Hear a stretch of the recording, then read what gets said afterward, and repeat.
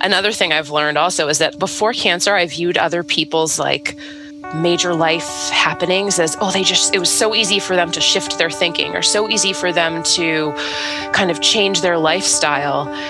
And then I went through it and realized it's not. You're still the habits are so ingrained in you, and it takes intention. It takes effort. It takes accountability and willingness and practice to shift. This is Intentionally Ever After. Join intentional lifestyle coach Joe Bukartek for a series of personal conversations and coaching sessions with various people about how living with intention shows up for them.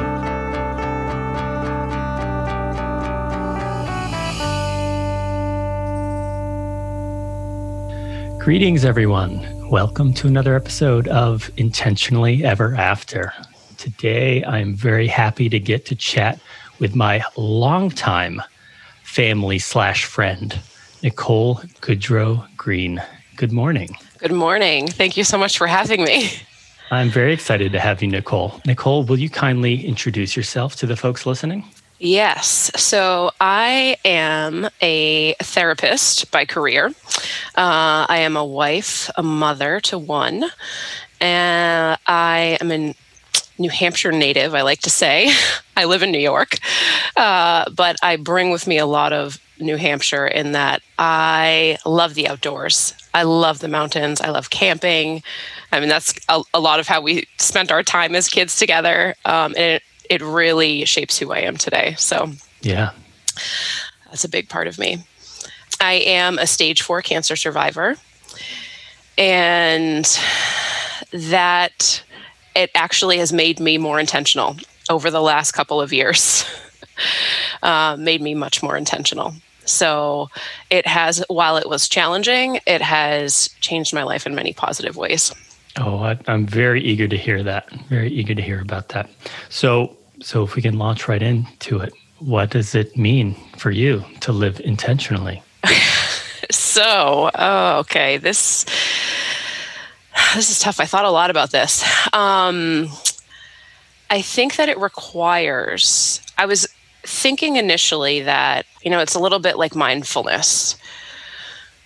But then I was thinking, well, not exactly. I think to be intentional, it requires you to learn mindfulness, to be mindful, to kind of be aware of what you're feeling, thinking, what is going on in your space.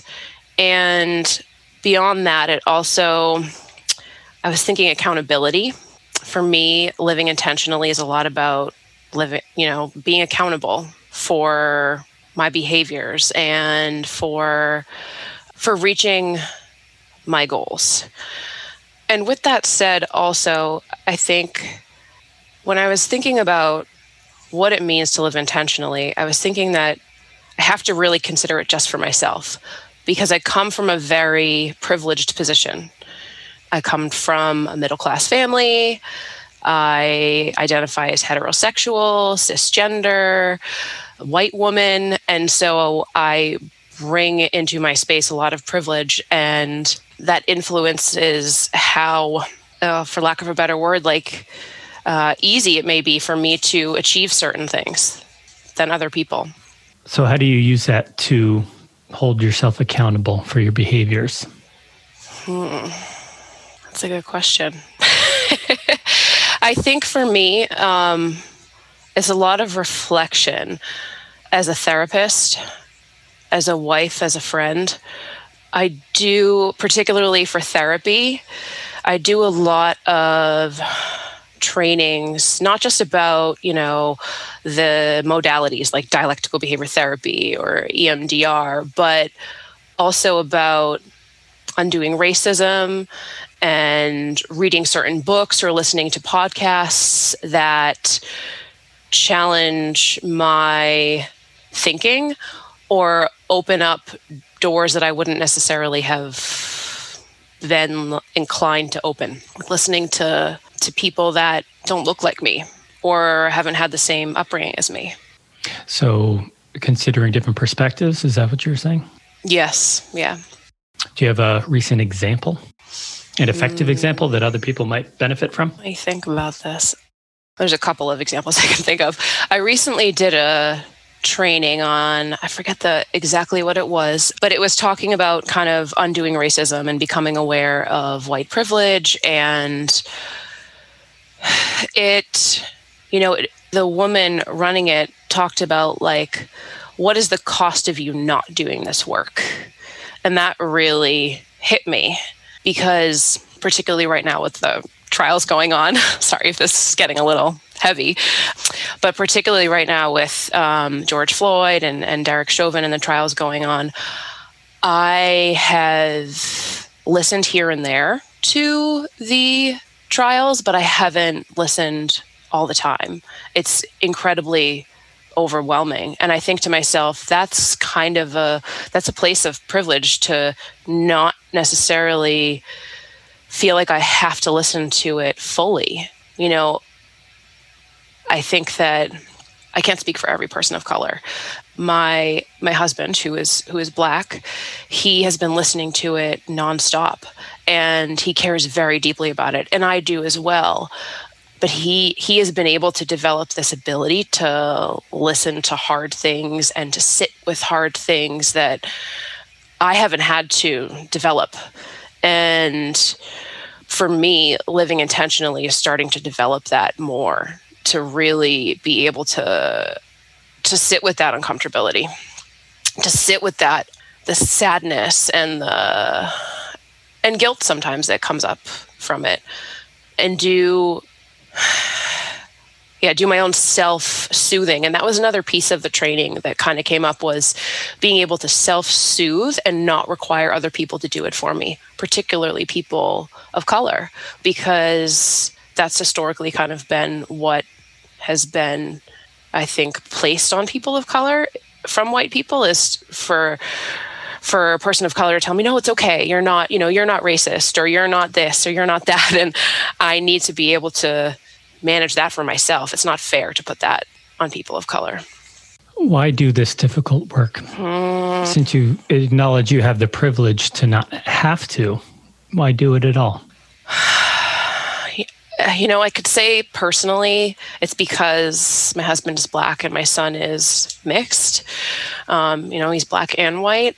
However, if I look back to like when I was younger, well before I met Terrence, this has always been something that I've been very passionate about. And I always have been, inclined to uplift, empower other people and become aware of like ways that I might be hurting them, or unintentionally, engaging in a microaggression or a racist behavior that I didn't necessarily think was racist. So I'll stop there. Yeah. I could say so much. Oh, that's great. I'm glad. I appreciate you sharing.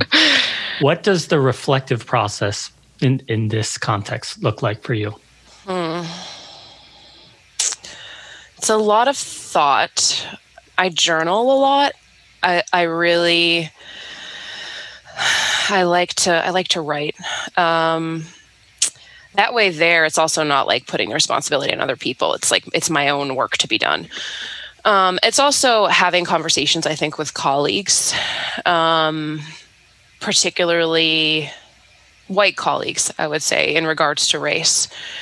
Sometimes having conversations with my husband when he's willing to have the conversations, because like I said, I don't want to that's not his work to do. It's my work to do. And having conversations with my family too, actually, is a lot of it. And also owning, I'm trying to think of like when I've had to, I wouldn't say that I've owned anything that I've done that may have been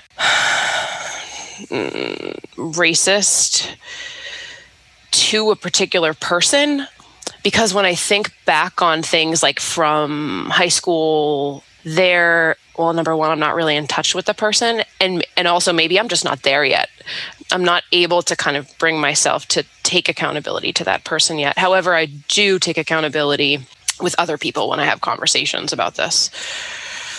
Can I ask, when you're referring to owning something that you may have done that may have been racist, that you haven't really done it, it sounds like you haven't communicated back to that person about your ownership. But what about, is there a difference between owning behavior that you may have done even before or without communicating it? Yes, actually. Yeah. I think that I can, to a degree, kind of own it and shift how I'm thinking about something. Or, for example, I'm thinking of a particular thing. When I was in high school, this is embarrassing as it is to kind of acknowledge this. Like, when I was in high school, I was second in my class. I was involved in everything, and I applied to a variety of schools. I ended up going to Fordham, but I applied to BC, I applied to BU, and I applied to Columbia. Or no, I didn't apply to BU. I take that back. BC and Columbia. I didn't get into either of those two, BC and Columbia, and I was so upset and angry. And there were two people of color that I remembered who got in, and I felt so angry and wronged. Thinking like, well, they only got in because they are people of color. And like, even saying this, I'm cringing at that thought. Like, now that I know better, and especially as a social worker, I'm like, what? How could I think that? But that really, I think, like, speaks to just how deeply ingrained white privilege is in all of us and myself. And I really work to challenge that and other notions that may come up that are similar within myself. Because that's not why. Like, I don't know all of them. I didn't know them outside of school that well. And I had no idea what they got on their SATs. And I had no idea what their, family life was like. Who am I to say that? That's completely unfair, and it dismisses the qualifications that they do have to get into schools like that. Do you ever think about what you would say to high school, Nicole?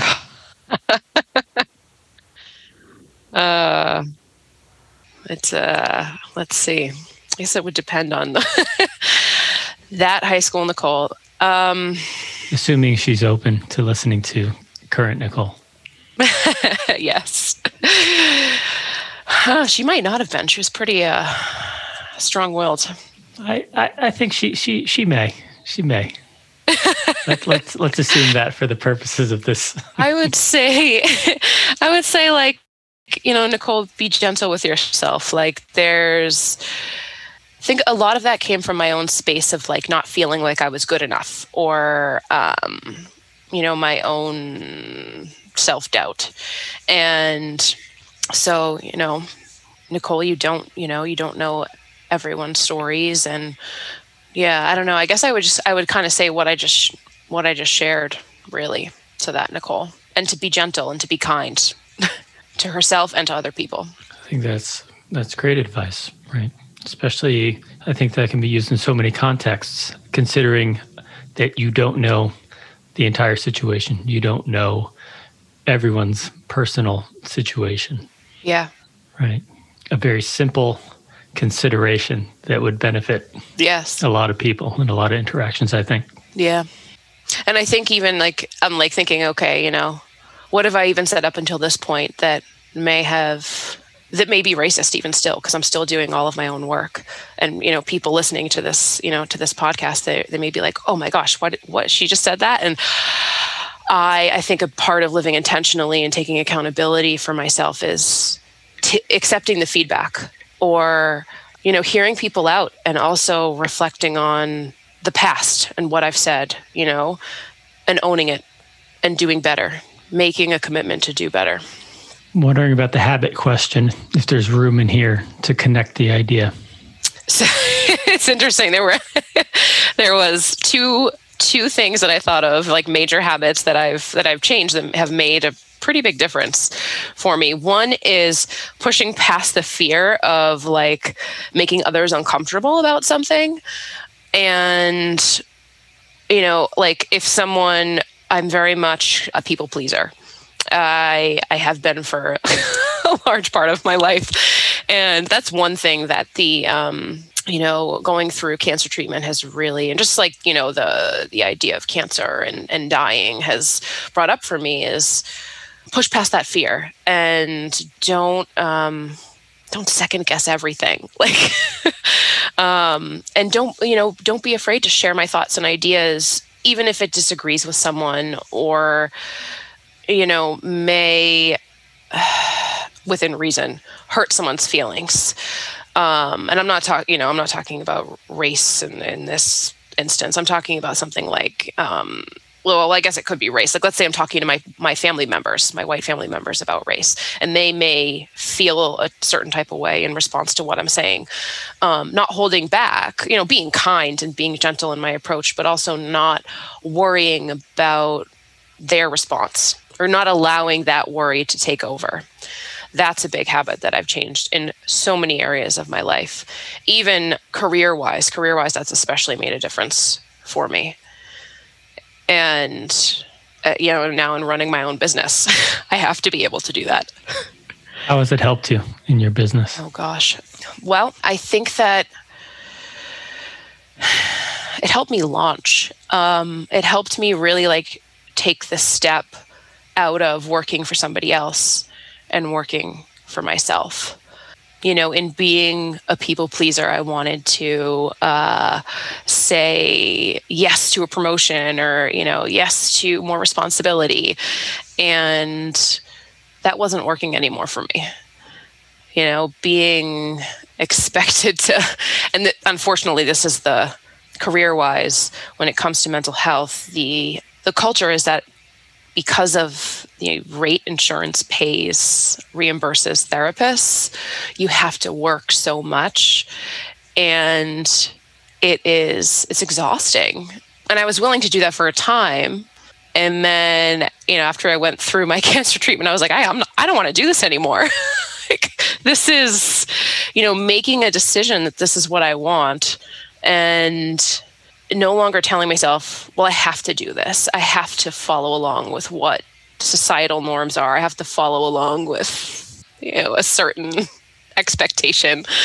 Yeah, sorry, that was kind of a tangent, but. No, I think it led, I do want to circle back a little bit, but I think it leads to this perspective, how this, call it a new lease on life or whatever, but it sounds like you're no longer willing to do certain things. Yes.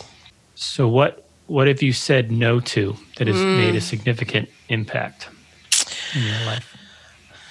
So I think just that when I was at the last place I was employed with, I was offered a promotion and a raise, and initially I said yes, and then the pandemic hit and things kind of shifted, and I was given the opportunity to continue with the way things were running. And there's a certain number of hours that I was working, a certain number of clients I was seeing, and people that I was supervising.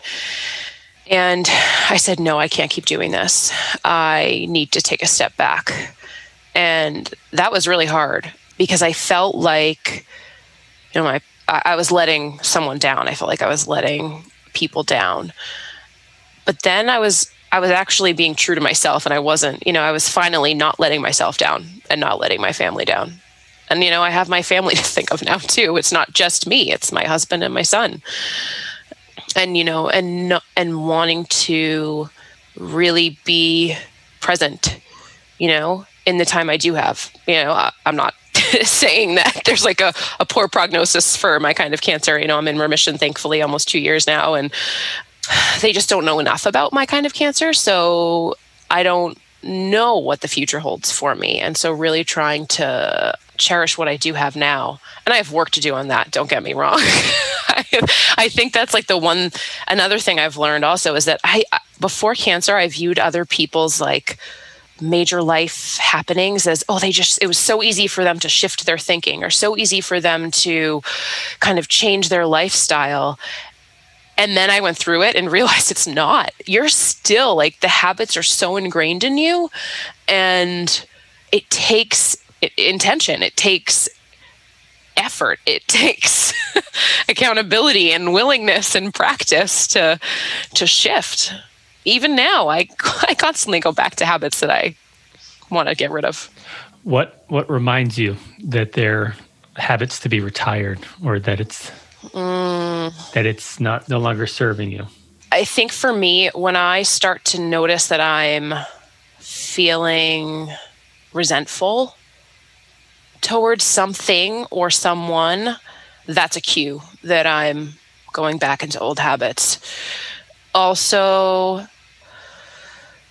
I think level of irritability, because old habits typically lead to exhaustion for me. I overdo it. And then when I'm exhausted or I'm not eating, healthy foods or making time to like meal plan or make those choices, I get more irritable. So paying attention to that. And is it you that pays attention to that, or is it members of your household that pay attention to that?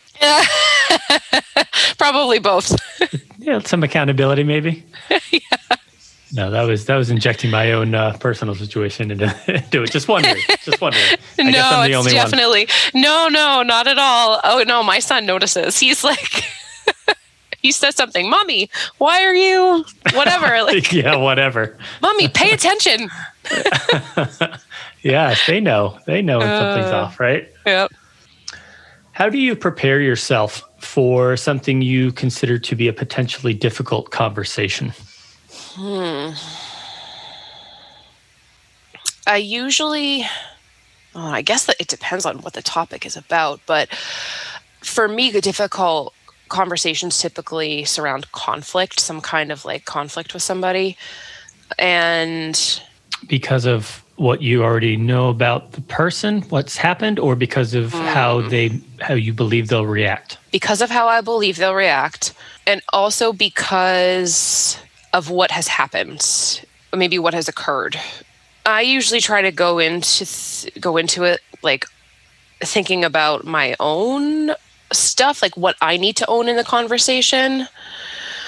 And I'm going to use a little bit of therapy jargon here. Like a lot of the time, how I think they'll react is my projection of my own stuff on them. And so I try to remember that before going into the conversation. And sometimes, honestly, like I'll write a letter or I'll type it out before I have a conversation, because I feel like it's a little bit more organized for me.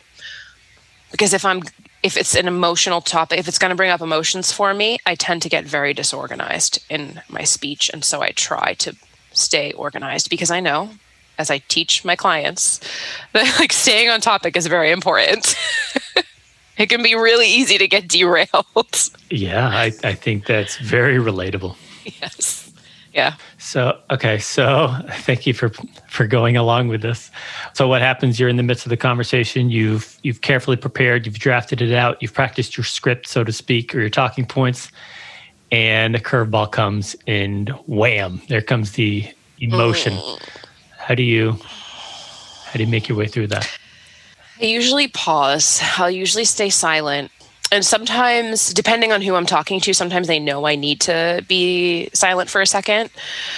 Other times I will tell the person, give me a second. I'm just kind of like processing this. I'm just, I'm thinking about this. I want to be honest and authentic in my response to you. And I also want to be respectful.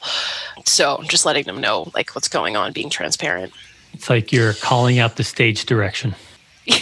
Yes. Yeah. It's like, please pause while I recalibrate my thoughts here. Yes.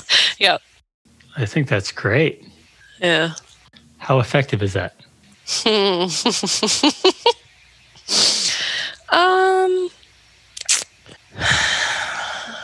don't know. I think it's fairly effective. I think the pause sometimes is too long for people and I lose people. Because they're not used to it? Because they're not used to it, yep. Or because then the pause, like, then they start thinking, or maybe they're not. Maybe that's just because I do that. But yeah, sometimes it doesn't work. The other thing I'm thinking I do, particularly with my family, because I don't have to pause as much with my family, I breathe.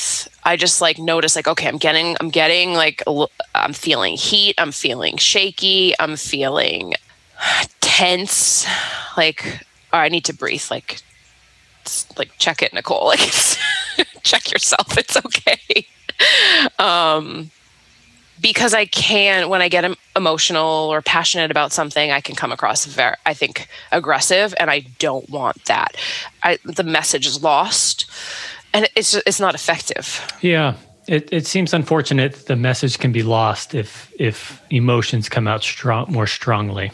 Yeah. Right. And it seems like it requires a certain heightened level of emotional awareness and emotional control to regulate that. Yes, everyone should be able to express and feel it, but one downside is other people then respond to that level of emotion instead of what you're actually trying to convey. Yep. So how does one overcome that?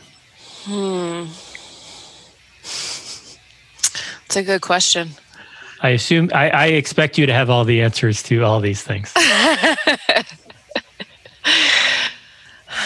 I think it's also recognizing that other people are emotional as well, that other people are going to have an emotional response, and that other people may be better skilled than you or not as skilled as you, and being able to sit with that as well, like not continuing to amp up the level of intensity.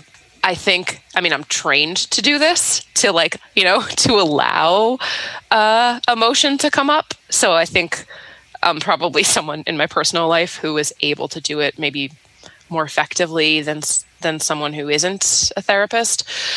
But really kind of being able to hold space for that emotion, being able to hold space for that anger or sadness or whatever comes up for the person, I think is important. You're kind of in having a conversation with someone, you're kind of asking them to hold space for you. So also do the same for them. Because you're trained, do you feel like you have the responsibility to maintain the emotional level of both sides of the conversation? That's an interesting question. I do feel the pressure to do that. Yes, totally.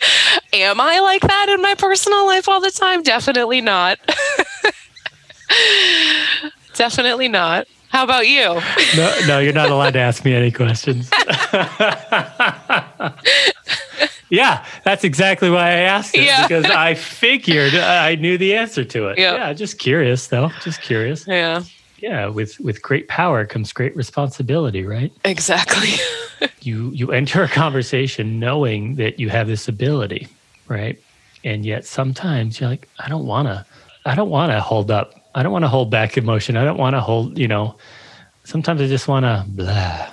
Yeah. Sometimes it's that thinking I do this all the time. I don't want to do it when I'm home too. But it's important. It seems important. Yeah. Yeah. Well, so now I'm curious. Now for maintaining sort of, not really balance, but how do you let yourself? Yeah. Blah.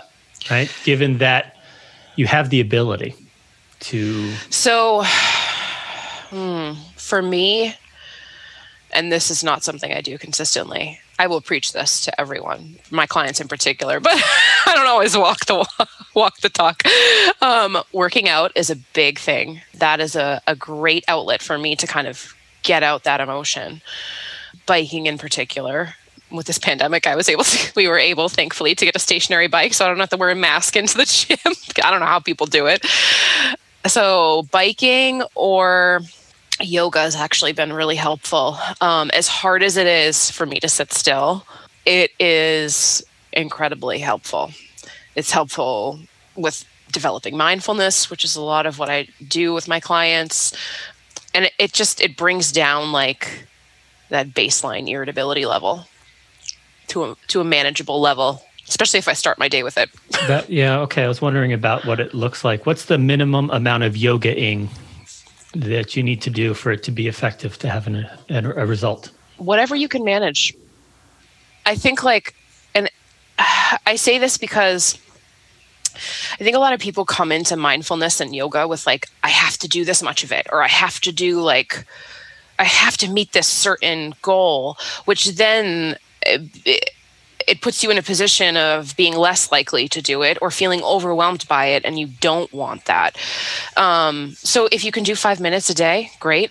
If you can do 20, I'll usually go on like YouTube and find free yoga videos. Some of them are more physical. Some of them are more kind of like laying there, I guess what's called yin yoga. I'm still learning a lot about yoga.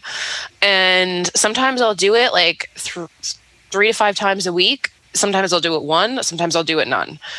I would say like 3 to 5 times a week is like a good sweet spot to be at. But whatever you can do is helpful. So how much a pop? Like 5 minutes? I would say 20. Yeah. Try to aim for 15 or 20. Yeah. Because 5 minutes really just doesn't. 5 minutes is good to like, 5 minutes is good if you're doing like a guided meditation or something like that. But it's hard to find a yoga like video or something to watch that's 5 minutes. They don't really exist. Maybe 10, but even that's really... It's tricky. Yeah. Okay. It's not really a transition here for this next question because I want to keep asking you more about what we've talked about. But what area in your life feels just about perfect? Oh, gosh. Well, much like my clients, I am also a perfectionist. And it's hard for me to say that anything is really near perfect. But I would say probably maybe my business. And I say that, or my career, I guess. And I say that because I'm in a space where I finally feel like I can breathe. I have time to take care of myself. I can, I'm going to say this, and I still listen to other people, but I like being my own boss and not having to like be told what or how to do it. And so being able to do that for myself is really great. I'm very happy to be in that spot. Also, I think I really enjoy my clients. I really enjoy my work. And that is, I'm able to do all this because I'm in private practice and because I am not accepting insurance, because I do charge people out of pocket, which is a controversial topic in the field. For a long time, I wouldn't let myself go there. And I'm a better therapist because of it now. I'm a better therapist because I'm not seeing 40 people a week. I'm not seeing 10 to 12 people a day. That makes sense. So it sounds like a bit of a win-win. Yes. Yeah, it trickles. It's career-wise, and then also trickles into my personal life. How much time I'm able to spend with my family, and how much time I'm able to self-care, particularly when it comes to food. I despise cooking. I think a part of that is like me railing against whatever is traditionally like the female thing to do. So I'm like, no, I'm not doing that. I'm very much a rebel. I always have been with that. But now I actually enjoy cooking now. It's actually kind of calming, and I feel so much better when I cook a meal versus eating out or eating in a rush or eating something processed. There's definitely a difference. Yeah. What's a good meal environment or a meal experience that you like cooking? Regardless of eating. We don't have to worry about the eating part. Like as you're enjoying cooking, what do you like cooking? Yeah. The cooking. I like something with directions. I need directions. And usually like something that's going to take between like 30 minutes to 50 minutes that doesn't use a ton of pots and pans, so I don't have to do a ton of washing after. It's actually I'm using Green Chef right now, but Green Chef, HelloFresh, all of those things, they're really helpful because it's already portioned for me, so it cuts down on time and it's healthy. So doing something like that. Yeah, I like to, and for a little bit I was following like a meal plan, and it gave me like a grocery list of everything I needed, which was so helpful. That's great. It reduces the decision fatigue immensely. Oh, yes, exactly. Who is someone you admire, and what do you admire about them? This is hard. I admire a lot of people. I would say, The two people that come to mind when I think of this are my husband and my mom.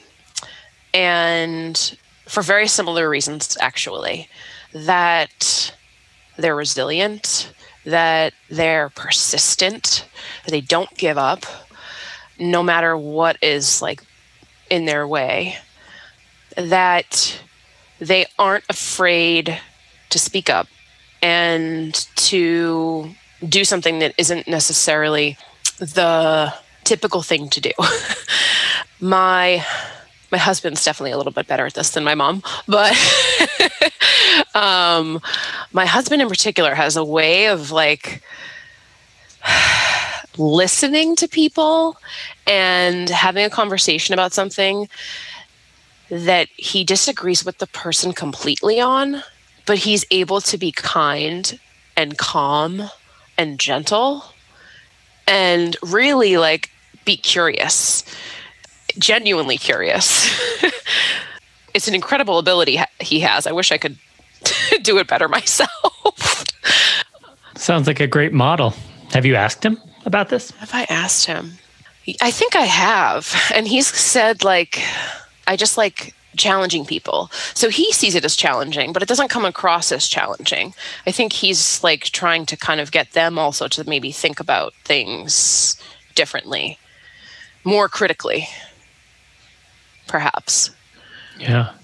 Well, those are two pretty good models to have. Yeah. Or are these things that you're trying to model that you want to learn from and be like? Or do you just like that they're that way and you don't want to be that way? It'd be easier to not be that way. Because... Right. It's like, oh, that's admirable. I'm not like that. Yeah. It's definitely easier for me to not be that way. Easier to like, go with the flow. But I do try to do that. I do try to be like that more and more. And it gets easier with practice. Yeah, that makes sense. What do you imagine some people admire about you? Oh gosh, this is always hard. This is like,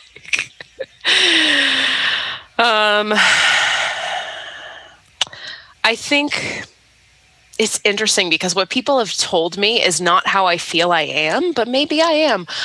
Like my sister in particular tells me she likes how honest I am. And I think in some ways I am, not in all ways. Because I worry about like how the person will perceive it or, people pleasing really, that prevents me from being 100% honest. But I think they probably admire like my authenticity. And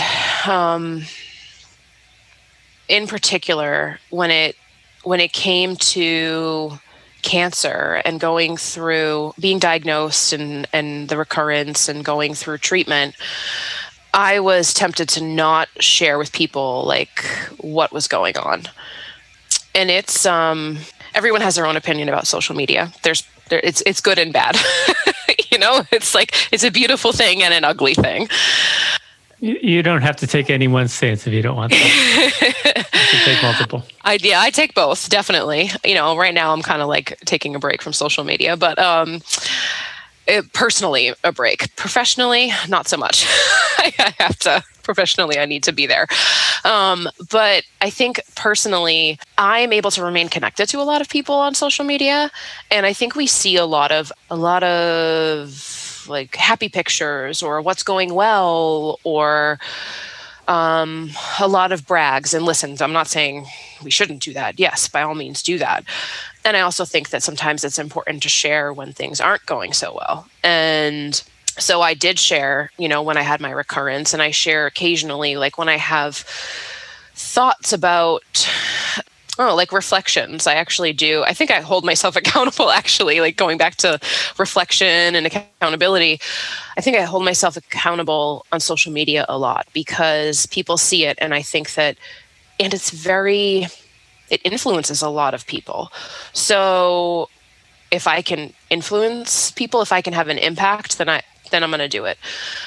And I think people have said to me, like, they admire that I'm honest about things, that I'm honest about my struggles with, whatever it is, but cancer in particular, and then how things are going well, like, and what I've learned from it. So I think, even though when I was younger, I would say I was a pessimist, I think that that's shifted, and that's what people admire, is my optimism or my ability to kind of get through it and come out on the other side. Sounds like your optimism has served you well.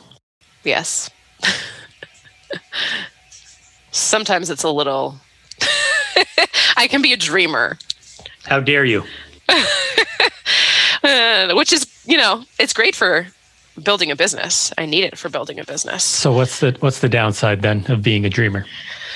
Sometimes it's a little bit too unrealistic, or like I need to kind of, I think I need a reality check every now and then. Why? Because that's what I'm told. I believe that. I believe that. That's actually probably a large part of it. Is that's what I'm told.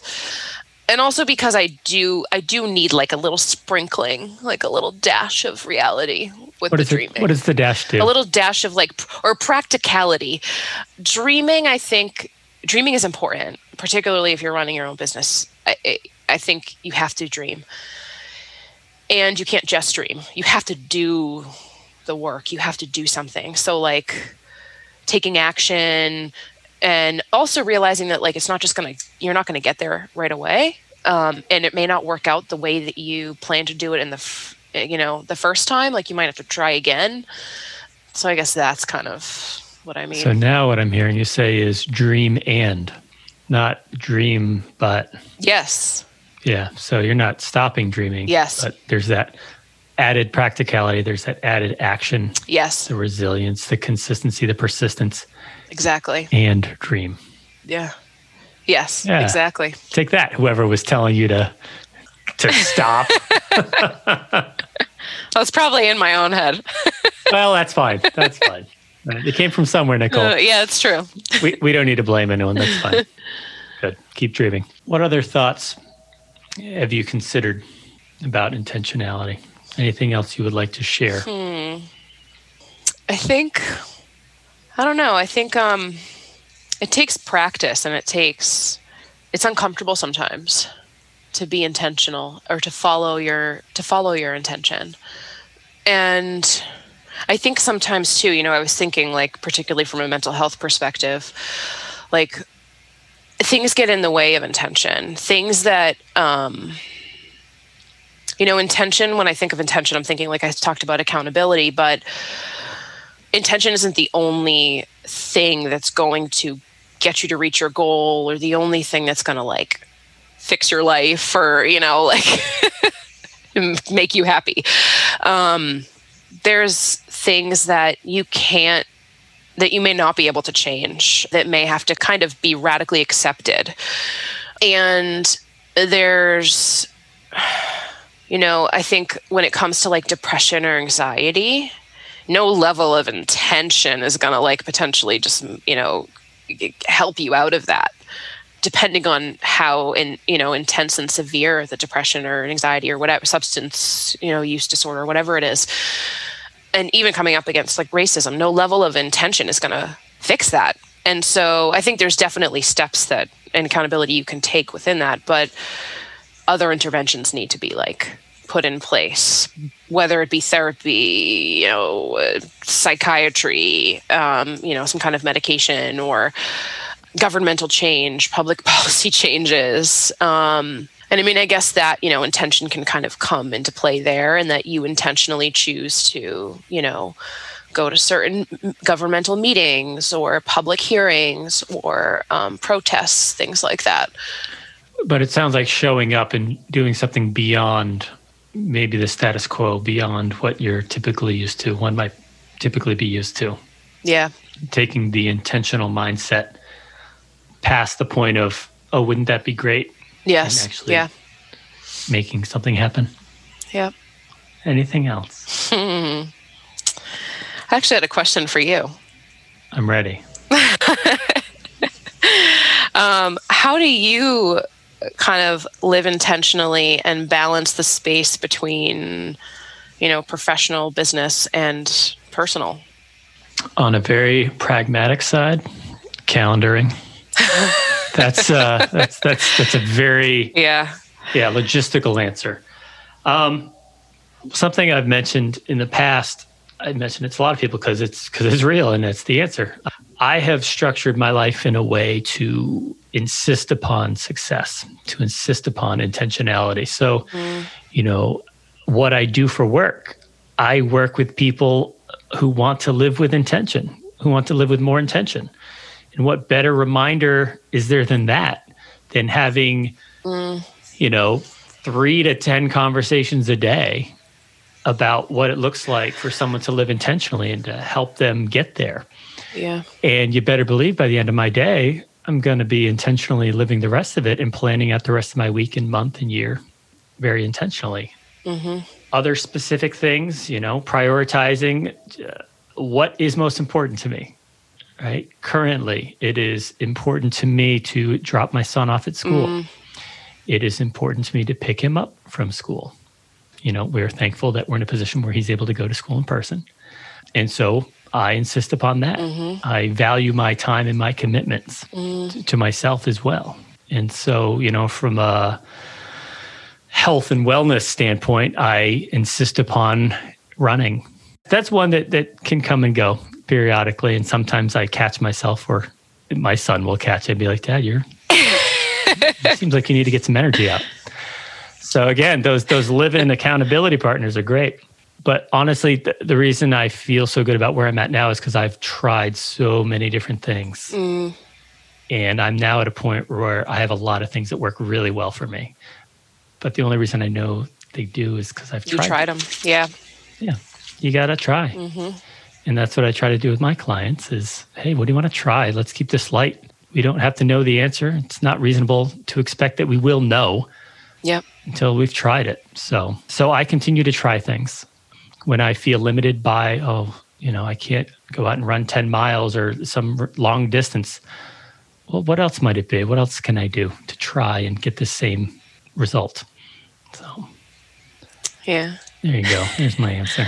I like that. And it's so true, trying different things and seeing what works for you. Because I say this to my clients all the time, or potential clients, is no one way works for everyone. No one kind of therapy, no one kind of intervention. Everyone is going to respond differently. Yeah. And I would suggest it changes cyclically or seasonally, environmentally. Yeah. It does for me, certainly. It's true. As the weather changes, the school calendar changes. Things shift, and it makes sense for them to shift. Mm-hmm. And so just constantly checking in with, does this currently make sense for me? Yeah. And if not, what might I do about it? Mm-hmm. So, yeah, as I casually look over to my calendar over here. Nicole, thank you. This has been really nice getting to learn a little bit more from your experiences, and I really appreciate your insights and your perspective. You're welcome. Thank you so much for having me. It's been a pleasure. This is great. Yeah. You have a wonderful podcast. Well, that much more wonderful now. Thank you. Thank you for adding to it. You're welcome. This has been Intentionally Ever After, hosted by intentional lifestyle coach Joe Bukartek. If you would like to have your own intentional conversation with Joe on or off the air, visit intentionallyeverafter.com. Thanks for listening.